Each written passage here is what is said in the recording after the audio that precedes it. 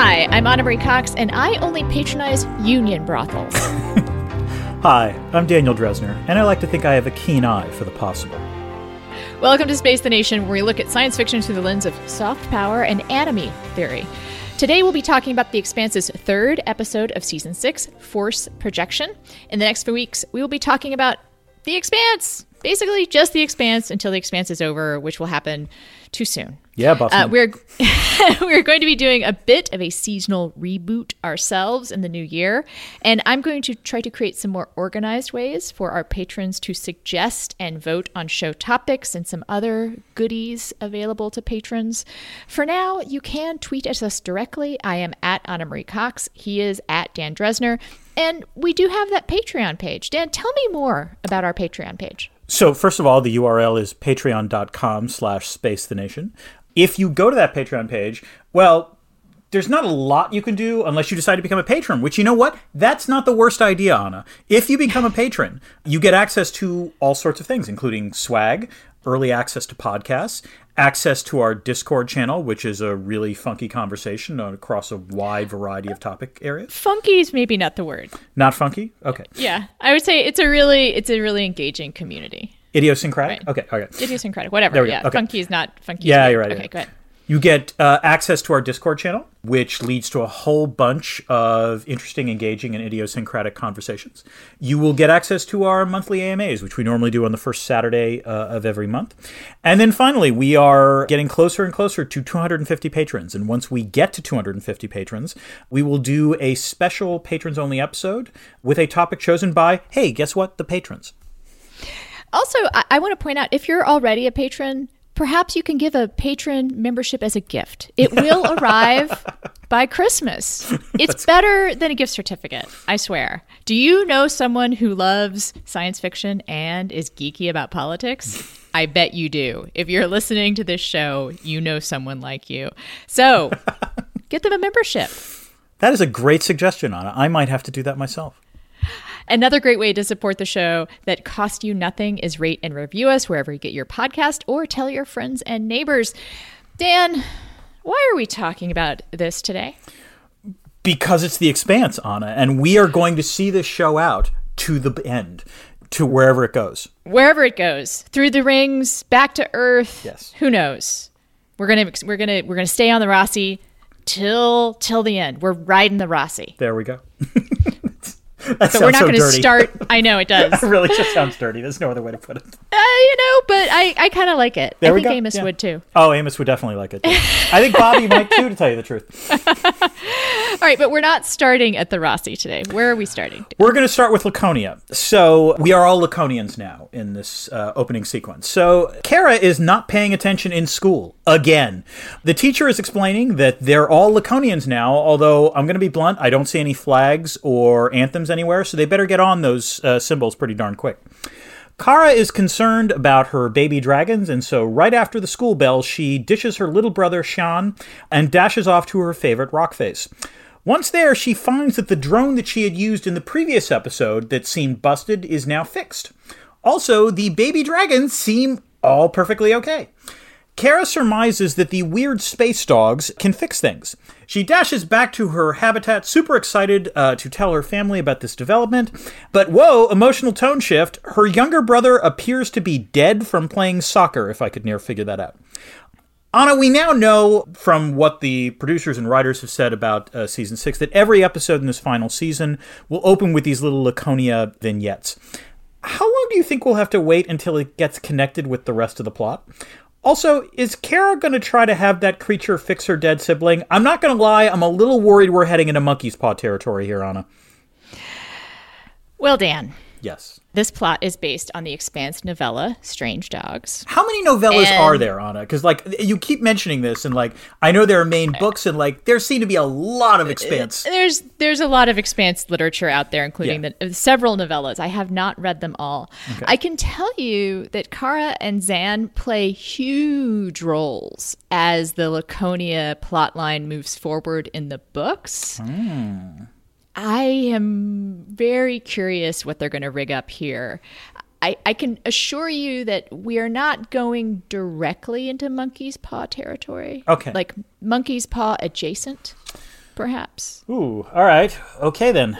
But I think you'll find it worthwhile if we're going where I think we're going. They do make some detours from the book, so who knows? I'm again going to complain about the absence of Muskrat, the chocolate lab, and I'll probably do that in every episode, although he would be, or she. This is, I assume, a character from the books, obviously. Yeah. Muskrat, the chocolate lab, would be a puppy at this point, but all the more reason to include scenes of Muskrat, the chocolate lab. That's all I'm going to say. Okay. On the opposite end of the Uncanny Valley scale, I want to point out the alien tech we see. In literally the very first shot of the episode, it starts with what I guess is the alien tech and then goes down to Laconia. Yes. Yeah. One of the reasons I think a lot of us were excited to see The Expanse put on a screen is that the descriptions of the proto-molecule technology in the books are really enticing, but kind of hard, I'm going to say, you could go a lot of different directions with it, let's say. Like, it's not that they're vague at all. It's just you would imagine something completely different than I would, you know? Yeah. But one of the things that they really lean on is the idea that it seems like a very unnatural combination of organic and technology. And I think that a little bit we saw does kind of capture that. It did, yes. I will say this, much as you point out, it's difficult sometimes to take something that might have a reasonably interesting and particularly metaphorical description on the page and try to put it on the screen in a literal way, because as you say, your vision of it in your head and my vision of it in my head are not necessarily going to be commensurate. And so that's always a challenge to do. But I will say that what the few glimpses that I've seen of that structure do look, in fact, like like alien tech, in that there's some sort of biological element to it, but no, this is also technology, and I want to know more about it, I guess. It's sort of like the beginning of a movie involving a horror movie where there's a beast out there and you're only seeing it in very brief glimpses and can't tell what's actually going on. All right, Dan, let's move on from Laconia. Okay, let us migrate to Ceres, where we find a humanitarian trap. The joint force of UN and MCRN troops takes Ceres. It's not that hard because Marco and Aris and the Free Navy are nowhere to be found, and they strip Ceres of anything useful. MCRN Admiral Carino, who I believe we last saw in Season 3, warns that this is a trap. And hey, foreshadowing there, by the way. I am curious about the number of times in genre where someone warns something is a trap and then it turns out not to be a trap. Exactly, yes. It's just completely straightforward. Right. Anyway. The fleet finds only Nico Sandrani, the nominal governor of Ceres, and the million belters that Marco left with only 3 weeks of food and water left. This will tax the UN's already overstretched supply lines. Avasarala orders that Sandrani be questioned and that the belters receive humanitarian relief, which prompts a little grumbling from her generals, but not all that much. The relief mission proceeds with some grunts completely getting and understanding why they are doing this, and other grunts acting like total assholes. Ace Embed reporter Monica captures all of this with her eye camera. As humanitarian supplies are being doled out, Monica talks to a homeless belter, and then boom! Bombs go off all across Ceres, devastating the station and leaving the situation there very much in flux. Gosh, I guess Admiral Carino was right on that. So, Anna, I have many questions, but first, I'm just going to make a comment here. We should note, perhaps... A comment rather than a question, rather than a question. We should note that Sandrani is played as a non-binary character by non-binary actor, Joe Vanicola. Any thoughts on this? I mean, I love it. And I love that they handled this bit of representation like they handle almost all kinds of representation of somewhat marginalized groups on this show, like when they're portrayed, whether it's racial or the way that they portrayed polyamory or the way that they talk about sex work. It's just very this is how we do it here. You know, this is just what happens. Sandraji is actually referred to by them, they pronouns at one point, which I did not catch the first time because it goes by really fast. Right. And you know what? It's not a big deal, right? Once you get used to that, it is something you might not catch because it's just how people talk. So yes, props to The Expanse. Love it how casual it is. And I do think that character is really interesting. Yeah. And well done. Hopefully survives the bombs going off. We can only hope. All right, so on to the more serious questions. Let's just be blunt about this. Are you telling me no one checks Ceres for bombs? I mean, I find this implausible. The Admiral was right. This was clearly a trap. And if they're going to strip everything else and leave those people to potentially die, you don't think they're going to potentially explode the station? And also, related to that, who planted the bombs? I'm assuming it's Marco, but, like, I could be persuaded otherwise. Okay. Who else might it be? I'm curious about that. Like, who else would have planted them? So I have two other thoughts on who it could be. The first would be, let's say if Mars doesn't really want to get involved with this, could it have been to disrupt the coalition? And the other possibility I had was maybe it was literally like a extremist Belter group that stayed behind and that just, became true nihilists after Marco left. I mean, I'm 95% sure it's Marco, but it does seem like I get why he might have done it, but it also seems like a really stupid move even on Marco's part. I agree, because one of the thoughts I had is that it's Marco's bloodlust, outweighing his strategery, because he kind of solves the humanitarian problem for them if you blow up the station, right? I mean, it's a cruel way to look at it. Oh, man. That's cold. But it is true, So, I mean, it could just be him, again, like opting for cruelty when it might be better to play strategy. Mm-hmm. I also like the idea that it could be the Martians, because we've been complaining about how we don't hear about what's happening on Mars. Right. And apparently what's happening on Mars, to judge by the Martian soldiers or the Martian military brass that we see, is that they're just being assholes. Like, they're kind of reluctant members of the coalition, and also I don't know. really... I'm going to push back. Like, the admiral who was involved was actually rather prescient not about assholes. I think that's not wrong. Assholes. Okay, I won't say assholes. My thought was not so much asshole, but like kind of doubling down on we're the military experts here. Yeah, we're the ones who know how to do this. Like, you should leave the military shit to us. Which, okay, they may have a point. So I read that slightly differently, because like the idea, like I actually thought the Martians, like, so you're talking about the exchange between Avasarala and the admiral talking about interrogating. Oh, and also Santana. the interrogating. Yeah. But the point that was that the admiral said, hey, you know what? We're good at our job. We don't need to torture people, Avasarala. So that was the way I read that response. I just wonder how honest that was. That's a fair point. That's a legit argument. That's fair. Okay. It also seems uncharacteristic of Avasarala to just take the Belter's word for this. Although, we'll talk about it more later. I also wanted to mention, I liked that little scene with the two grunts and their differing approaches to the Belters, with the one of them going through the trouble of saying in Belter, welcome, and we're here to help. Welcome, this is for you, we're to help. And then the other one, being, as he is called, an asshole. Yes. Weren't we supposed to shoot these people? And by the way, to be fair, I'm also sympathetic even to the asshole, because it's a tough thing to be told on the one hand you're going to be fighting an enemy, and then to immediately do a 180 and say, and now you're going to give them, humanitarian supplies. I mean, I understand it at an intellectual level, but for someone who's got to like steel themselves for the idea that they're going to fight, it's not always the easiest pivot cognitively. I'm just saying that. All right. Yeah. The other thing I have to ask, of course, we have to talk again about, Monica's reporting skills. How do you rate them? I mean, it was really interesting to see her, sort of trying to get extra stories in this particular sequence. I was amused by the idea that embedding is still a thing. Yes, I thought you would like that. Sure. I was also amused, and this is super subtle, and I'm not sure if it was intentional, but there's this scene where she just kind of looks aimless. Like, she's just kind of like walking, just kind of like looking around and walking. That is what most of reporting is. It's just like walking around looking for shit, like hoping something interesting is going to happen, while you're around, especially if you're doing that kind of on the scene reporting, whether it's on the campaign trail or in a military zone, right? Like, you're not guaranteed something cool or reportable is going to happen. So a lot of time, much like being in the military, like you're just sitting around. Yeah. We should note that Anna Hopkins listens to the podcast. Thank you, Anna. Hi. Hello. And she tweeted at us about our observations, wondering what kind of income she had and how she supports herself and who pays for the reporting. Which we discussed in the last episode, yes. Yes. We said that Monica might have a Substack, and she says yes.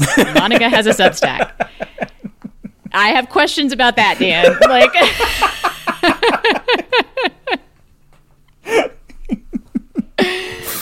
many questions about that. I think people at Substack would have questions about that. Hey, I think people at Substack are probably thrilled that Monica would say that she is a Substack. Oh, I'm sure, but like, I just wonder what if their business model might be different. Let's put it that way. Possible. Okay. If their business model, as it stands, sustains them like another 300 years. All right, very cool.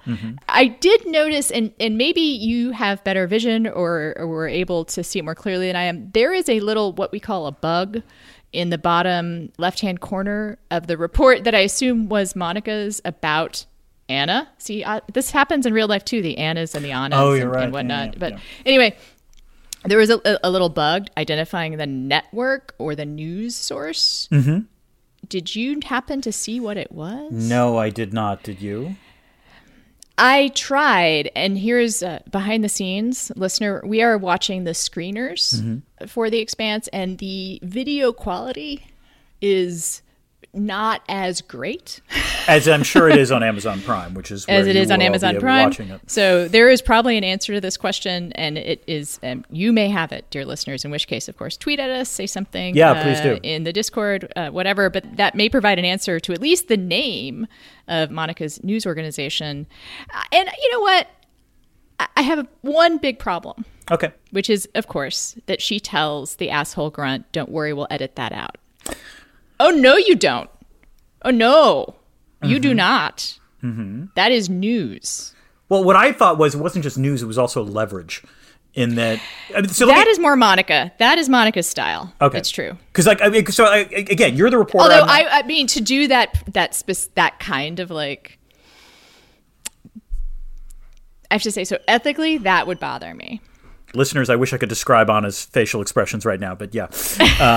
But all right, maybe this is the IR person in me, but I would assume that if a reporter saw that and knew that simultaneously it's a story, but also it's not the most important story, and maybe you would choose not to report that in return for getting other access or other information. Is that an ethical? I honestly don't know about this. It's an interesting question. It is an interesting question, and different people will have different judgments on it. Okay. It does kind of go to the very flexible definition of newsworthy. Yeah. I can see a conversation with Avasarala where she would tell Monica, and this is a kind of conversation that I have never had, but I have read about in books. But it is true. Leather-bound books, Anna? Leather-bound books. But you'll know what I'm talking about, which is that a powerful political official asks a journalist to not compromise the reputation or the security of the state. Right. And there is an argument that if she reported on that, it would make the UN look bad. Oh, God, yeah. At a time when we really need trust everyone in institutions. Yes. Right. Yeah. So it just would be does it rise to a newsworthiness bar? And I got to say, I'll just the quick more behind the scenes for me, which is in my career, I have had somewhat similar incidents happen where I know a piece of gossip. Right. That is true. It's not just gossip. It's true.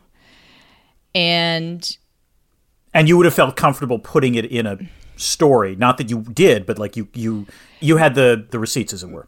Right, but what would the point be? Right. And I want to tell listeners, super minor shit. I think I made the right call on this stuff, involving minor campaign people, involving stuff that's not illegal, not really even immoral, just would be kind of fun. Color, as it were. Yeah. Yeah, but also kind of look bad. Yeah. Right. And I think that's not necessarily morally compromising. I just guess that there's a part of me that I guess I miss being a reporter. Because I was oh no, you should run with that. But she's probably being smart about it. Yeah. Because it's not that big a story. Right. And it's useful. Yeah. So one more thing about series, Dan. Yes, Anna. Kitty. There's a kitty. Again, I that hope. kitty? All I will say is I hope the kitty makes it. Like, the series arc ends with the explosion. We have no idea what's happening. I presume Monica made it, so also the kitty would have made it because she was with the kitty at the time. Right. I have many questions about pets in space in general, some of which are answered, by the way, in books 8 and 9. But we shan't get into them now. You're right. Let us move over to the Tynan, in which we are seeing Drummer assembling her armada, as it were. So the Tynan and the Inazami rendezvous with the Galt and the Saberhagen, former Golden Bough clan members who now pledge their fealty to Drummer. Michio and Joseph watch Monica's documentary, which we were just talking about, which features a cameo from Pastor Anna explaining how hard life is on believe Earth. is she an Anna or an Anna, actually? I'm not sure. See? It's real life. I know. You could call her Anna. Go ahead. I like it. My default is to say Anna at this point for obvious reasons. I approve. Anna. Yes, I figured you would approve that. Continue. Okay. So it features a cameo from Pastor Anna, played by, I believe, Elizabeth Mitchell, who we last saw in season 4. Explaining how hard life is on Earth right now, given all the asteroids hitting it. Michio feels sympathy, Joseph not so much. Drummer plans to raid the supply depot, but is legit confused about why the supply depots are there in the first place.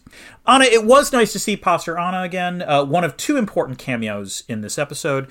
Was it my imagination, or did her description of how Earth was coping or not coping with the asteroids perfectly match how the U.S. has handled the pandemic? What, Dan, you don't hear people banging pots and pans at the end of essential worker shifts anymore? No. Like, huh? Nope. Yeah, Nope. not so much. Yeah. It's sad. We shan't get into too much current events, but I'm sure you've also been reading about how this rather lackluster ability to follow through on the things we need to do during a pandemic is becoming more of a threat now that we have this incredibly, transmissible Omicron. I always want to say Omicron, which is what Biden called it. Really? And it does sound cooler. Omicron sounds like a transformer. I'm not going to lie. It sounds like a Decepticon. Well, actually, Omicron does too. Yeah, there you go. Anyway, it's a fun name for a not fun thing. No. Although I also kind of thought Delta variant sounded like a good sci-fi novel. Yeah, Delta. If Robert Ludlum had written a sci-fi novel, it would be called the Delta variant. That's how I thought of it. Yeah. So, yeah, I mean, you're going to pay for this. I am also curious, Dan, and this isn't really IR, but maybe it's just sort of a historical question. I imagine this is human nature. Mm-hmm. Yeah. Or is it? World War II saw a sustained national effort on the part of Americans, but that might be an exception. There can be sustained national efforts, but even World War II, bear in mind you had people dying, not just people, but young people. Excuse me, Dan, are people dying right now? Lots of people? Yeah, exactly. Yeah. So, yeah. But you said young people, sure. Young people is the difference. And in terms of how societies react to pandemics, I don't mean to denigrate, who is passing away, but it would be safe to say that societies react more severely if it affects either the very young or working age populations.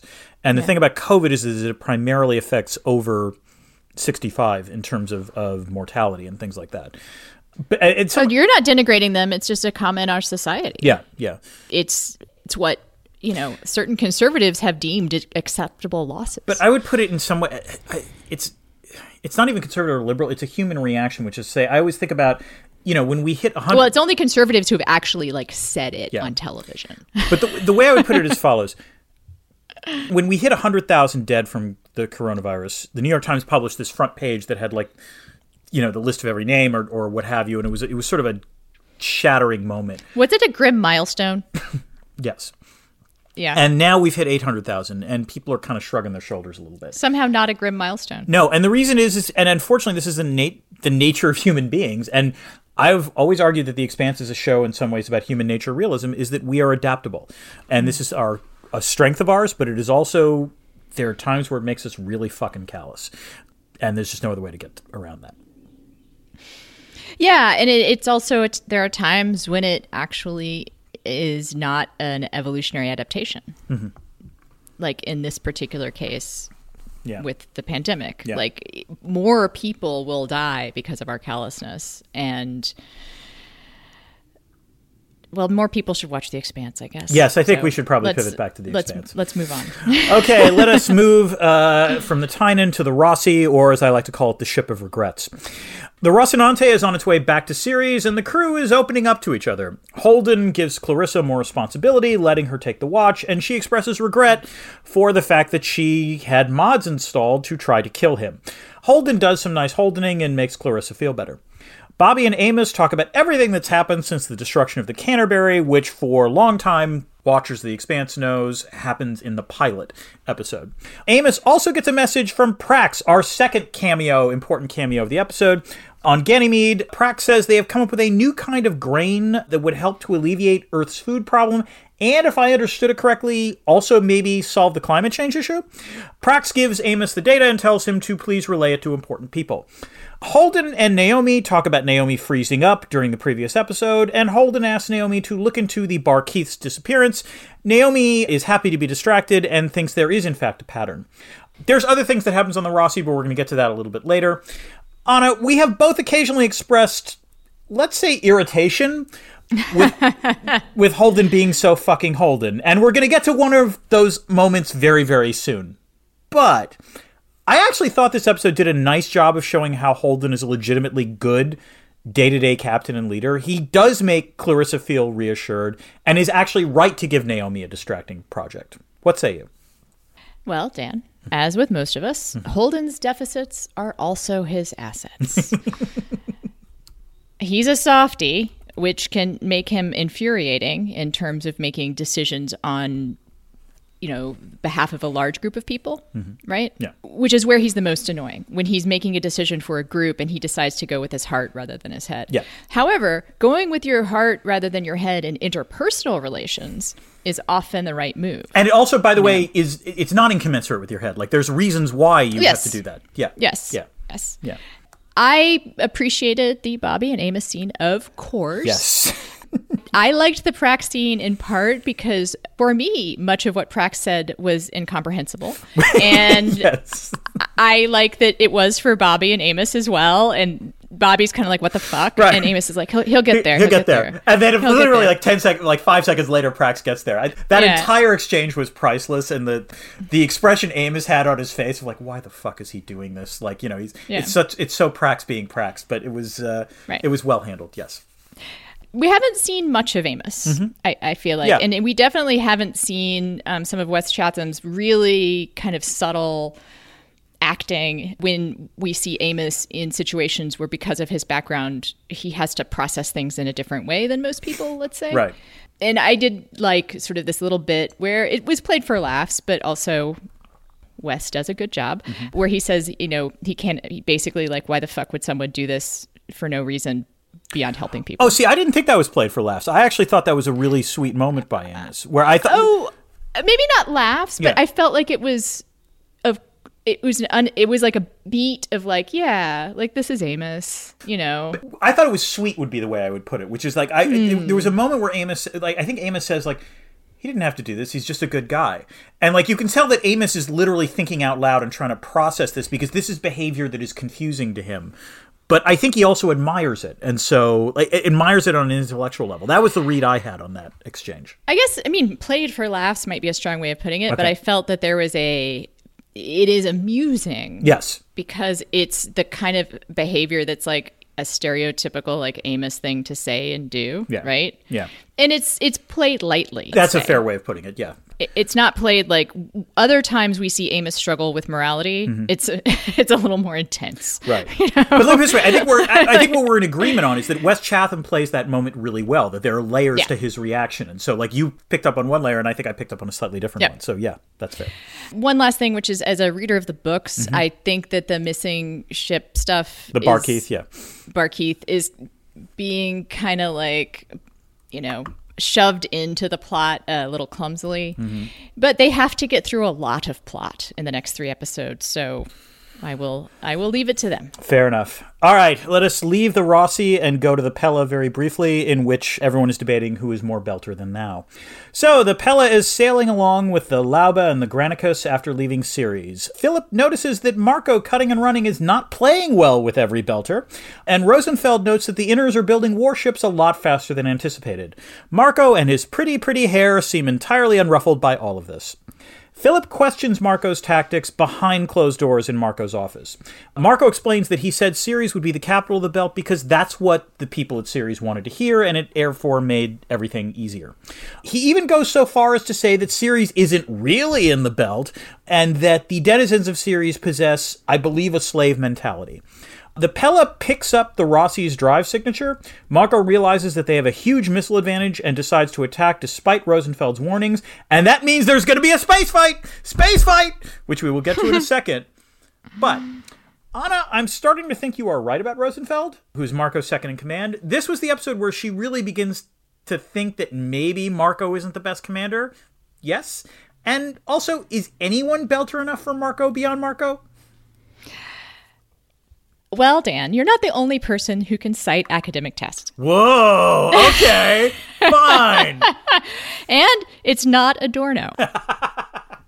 When Marco was making that point, I thought actually of Karen Armstrong's book on fundamentalism, which is called The Battle for God, which is about theology and history and not really political science. But the point that she makes that resonated for me here is that there's no such thing as fundamentalism. There's no real fundamental text.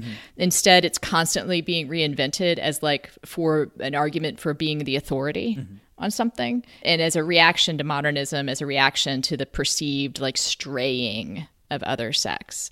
So, and I think that's believe that you have spoken to this before, which is that this is the story of insurgencies in general. Yeah, that's right. Yeah. And it's just put in a way that reminded me of religion in this particular section. I guess it's nationalism too, but great book. The other thing I want to say about Marco is he really has gone full Trump. He has, hasn't he?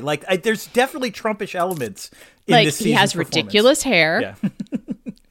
Okay, wait a minute. Hold on. Keon, sorry. No, it is ridiculous. Okay, hold on. Okay. Now we need to explain to listeners. So I will defend Keon somewhat on this, which is Keon has great natural hair. He's got lovely flowing locks. You're talking about Marco's man bun, correct? Yes. Okay, which did prompt a bit of a Twitter conversation, Anna. With puns that I shan't repeat here. Very few puns deserve to be shared. So I also will say I thought of this when I was reading I'm reading the last book right now. A lot of people wear buns in space because it's good for zero G, but we're not in zero G, or at least they don't depict zero G. Right. So I think he has ridiculous hair. He wears ridiculous outfits. Also, like Trump, he says what people want to hear. Right. Or what he thinks people want to hear. Yeah. What he thinks people want to hear. And he's this really dangerous combination of ridiculous and powerful and fickle. It would be funny if it weren't so threatening. Right. It could be comical if it wasn't for the fact that millions and billions of people have died. Yeah. So I don't know. I'm sure it's not intentional, the Trump analog. It's actually just probably a true depiction of what a lot of cult leaders are like. Faintly ridiculous, more or less faintly, sometimes more ridiculous than others, fickle, and dangerous. That's the combination. That's the winning combination for a cult leader. And charismatic, which Keon continues to lay out at 110%. Yeah. Although I don't mean this to sound in a praiseworthy way. There's also a cunning there in both of them that has to be acknowledged, because otherwise cult leader. Yeah, fair enough. Or insurgency leader too. Yeah. It doesn't have to be a cult, but anytime you're getting people to do stuff that doesn't make a lot of sense necessarily, or that's not going to be something that's in your own self-interest. Anytime you're getting people to do something dangerous, it helps to have all of those characteristics. Yes. Right. All right, let's get to the space fight. Space fight! I'm just going to say it like that every time we get to this. The Rossi's railgun manages to knock out the Pella's missiles, and they incapacitate the Lauba, which causes the Granicus to have to assist. So now it's one-on-one between the Rossi and the Pella. And I should add, by the way, that Philip literally is the trigger finger on the Pella. The Pella keeps firing. Bobby realizes that the Pella is dodging to port consistently when the Rossi fires back. She fires a missile and incapacitates the Pella. Bobby wants the kill shot, but Holden first demands Marco's surrender, which he refuses. Bobby has had enough of this shit and fires a torpedo. Holden, seeing Philip with Marco, disarms the missile, leaving the Pella and Marco to fight for another day.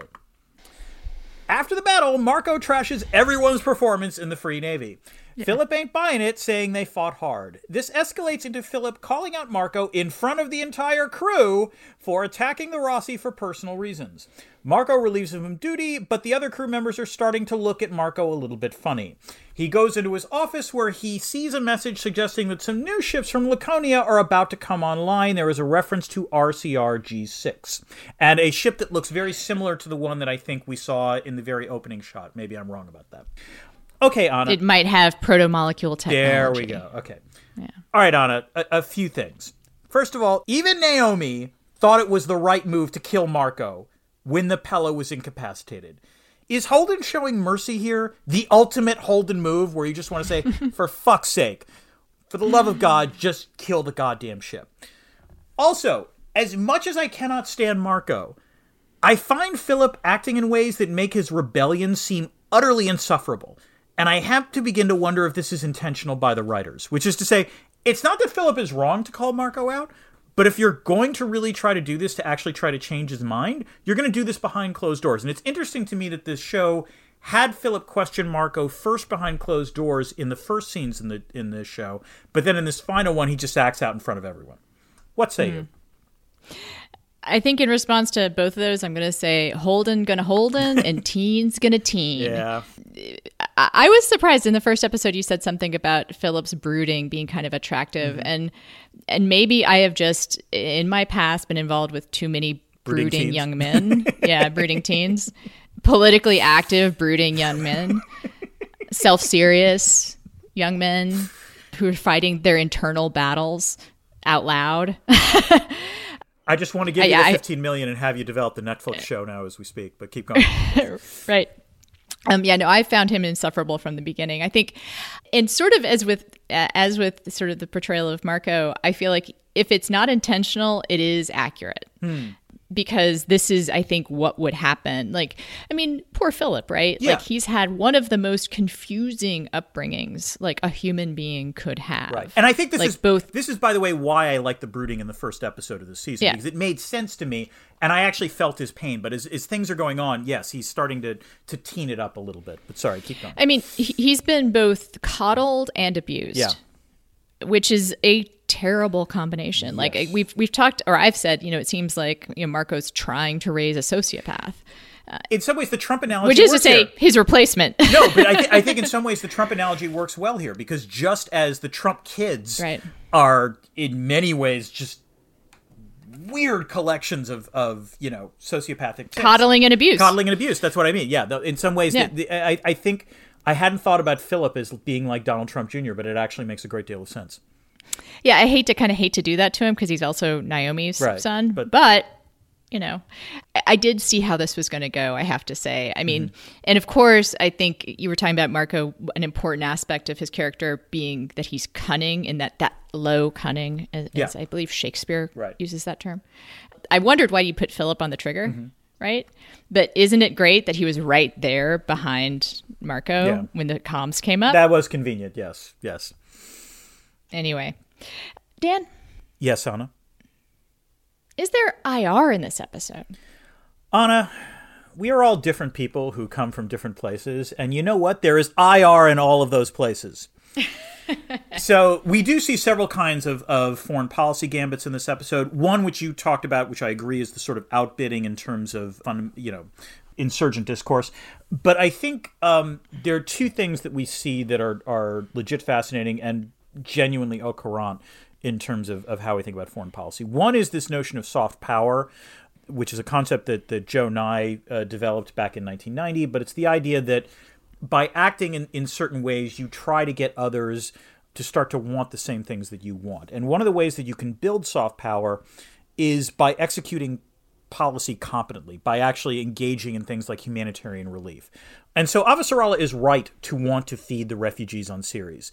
Humanitarian relief is a form of soft power. An excellent real-world example of this would be U.S. humanitarian assistance in early 2005 following the earthquake and tsunami that devastated the Pacific Rim, most obviously in Indonesia. There's actually polling evidence that shows that in particular Indonesians, despite widespread global resentment of George W. Bush at the time because he was the president, Indonesia was the exception for a long period of time because the Indonesians remembered the U.S. Navy coming to their assistance during that tsunami event. So Avasarala is right to do that. The second and more appalling foreign policy phenomena that we are now seeing is the weaponization of humanitarian suffering. Avasarala and Monica's documentary obviously was designed to sort of build sympathy with the Belters to demonstrate that there was genuine suffering on Earth, but also Marco knowing that the UN would be taxed feeding folks on Ceres. This unfortunately happens all the goddamn time in the real world. We can think about states that are under sanction trying to shift the burden of those sanctions from their own behavior to the countries that are sanctioning. And I want to be very clear here, there is a complex moral debate to be had about the ethics of imposing sanctions. But we saw this with respect to Saddam Hussein in terms of the suffering from Iraq's population in the 1990s. We are going to be seeing this with respect to the Taliban controlling Afghanistan and the humanitarian catastrophe that will eventually, or is starting to loom large there. And then, the other way in which we're seeing in the real world the weaponization of humanity right now, as a matter of fact, is the ways in which some countries are trying to use the possibility of refugee flows as a way to put pressure on other governments. So we saw this with Erdogan, who is the president of Turkey, in terms of allowing Syrian refugees to flood into Europe. Alexander Lukashenko, who is the dictator of Belarus, is threatening to do the same thing by bringing in, I believe, Iraqi refugees to Belarus and then putting them on the border with Poland, threatening them to let them cross the border. So unfortunately, this kind of thing happens all the time. It's appalling, and nonetheless, The Expanse is right to point out that these tactics might very well be used in interstellar warfare.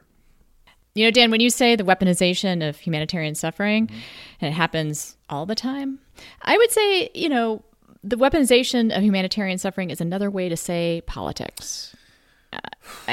I mean, It's on a smaller scale. But if you look at a political campaign in particular, like what is often happening is the weaponization of human suffering. Yeah. To get people motivated to vote, like whether it's, and I don't think either side has a monopoly on this, right?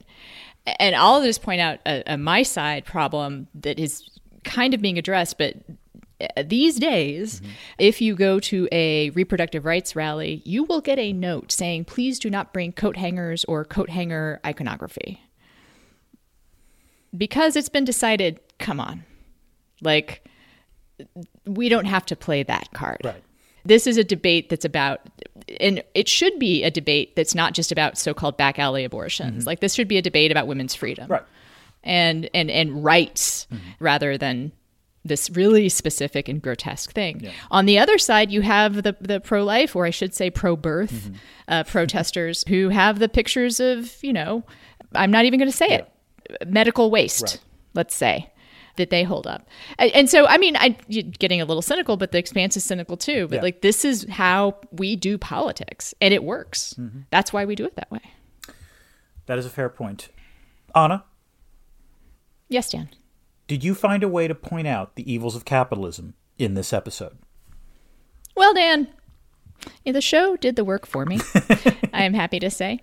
Sex work is work, Dan. And I am glad to see. I mean, the unionization of sex workers is an important topic that actually is something people talk about now. Yeah. And The Expanse is when I tell people about The Expanse, it doesn't always entice them, but sometimes the first thing I say is it's a show about labor unions. So I love it. It has shied away a bit from that, but the transport union is a huge player in all of the Expanse universe, right? We should point out, by the way, that they're talking about the fact that all of the brothels on Ceres are union brothels. Oh, so sorry. That should be, yes, I'm just there's Amos. Amos patronizes the union brothels, Right. which I assume he speaks of that as being It's a like sign an of quality. asset. Yeah, it's a sign of Yeah, quality. as I was going to say, Right. like, look for the union There you label. go. Oh, I like right? that. Yeah. And The Expanse, in general, we talked about this a little bit with the non-binary character, I think handles all of this kind of, for lack of a better term, they handle all the social justice warrior stuff pretty well and just very casually. So go Expanse. All right, Dan, what is your theme for this episode? So my theme from this episode is about regret. The quotes that I have chosen are in some ways all about regret, or the sociopathic lack of regret. Everybody on this ship has something they regret. Including Amos, I think. You and I were meant to be out here in the darkness. A lot of the characters in this episode, the Rossi crew, even Philip in his own bratty way, Avasarala, and Kara on Laconia, they all feel regret about what they've done in the past. And I particularly liked, by the way, the subtle callback to Avasarala's torture of the Belter that we see in the pilot episode. And in contrast to all of that is Marco's quote, because Marco seems legitimately incapable of regret at this point, which really does make him the most narcissistic sociopath imaginable. And again, in many ways, like leaders we have seen in this country recently. They're a factor in history, basically. Yeah. But yes, Yeah. we have a particularly recent example. And- I like that, Dan. I also saw that as a theme, and it dovetails quite nicely with the theme that I decided to talk about. Which is your theme, Mona? Trust. So, these colleagues of yours, The Gault has 3 shotgun PDCs and 1 missile rack. The Saberhagen is all missiles, but they carry a good loadout. and you trust them fully? Fully. Well, more like enough. So I noticed this is an episode where people tell other people they had at one point planned to kill them or have been enemies with them. And of course, this is a barrier to trust, Dan. Yeah, that can pose some issues there. Yeah. But everyone is asking for a lot of it and taking a risk. The quote that I picked there comes from Drummer talking about her alliance with the former Golden Bough ships.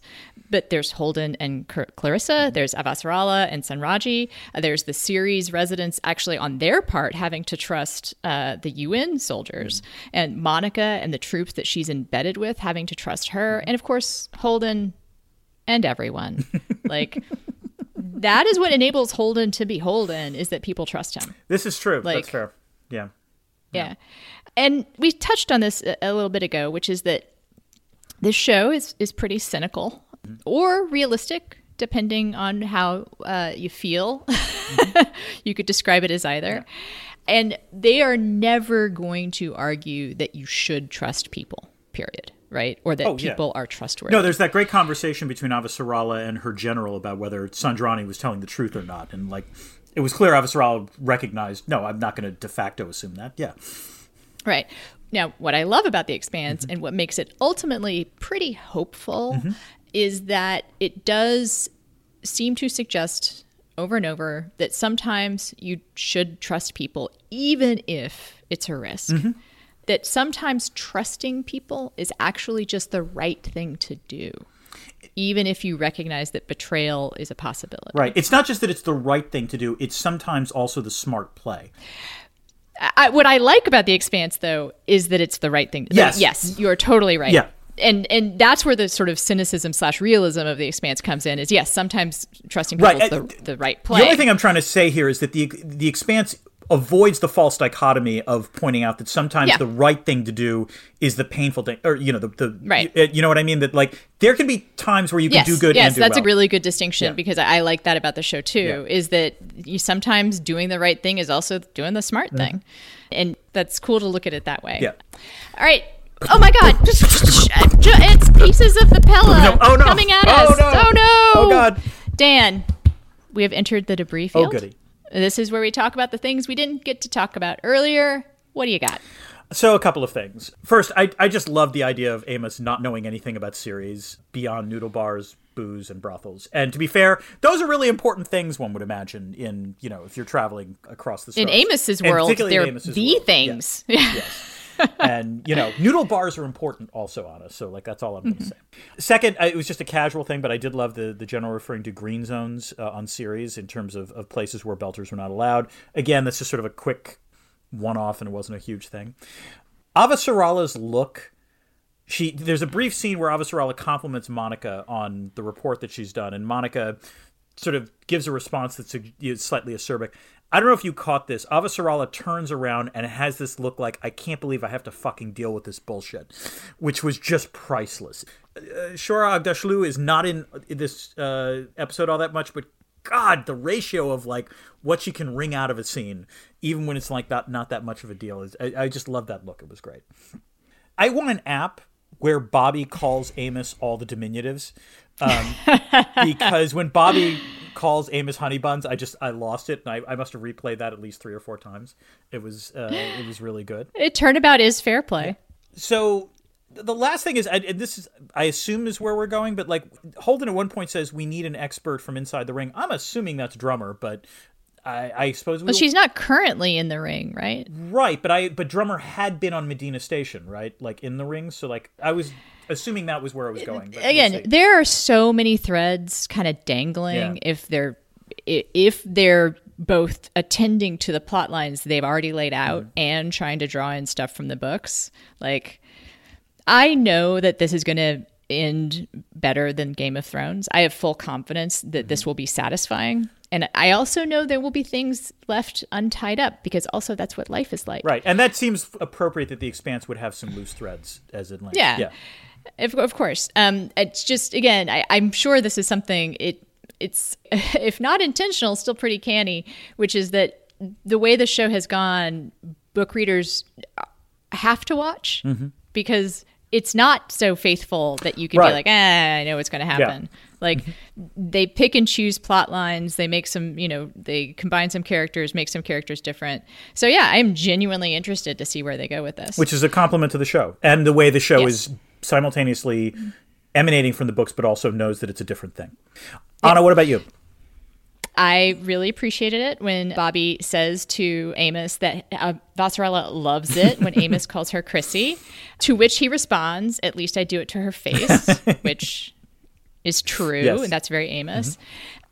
I don't know if you noticed, and I may be just picking up on things I shouldn't pick up on, but there is a point at which the 2 soldiers that are handing out humanitarian aid, the one that's kind of not an asshole, is like, "Oh, what's going on over there?" and has to go and leave the guy. And it's just it's one of those things where it's why am I seeing this? Is this going to be important at some later date? So I read that, or I watched that as they I'm being so nitpicky. No. Here, it was because they lost Monica. That was the problem. So Monica, right? Yeah. But okay. I mean, it could be super simple. But part of me is is there I think the reason they do that is because I'm assuming Monica survives the explosion and they don't. Oh.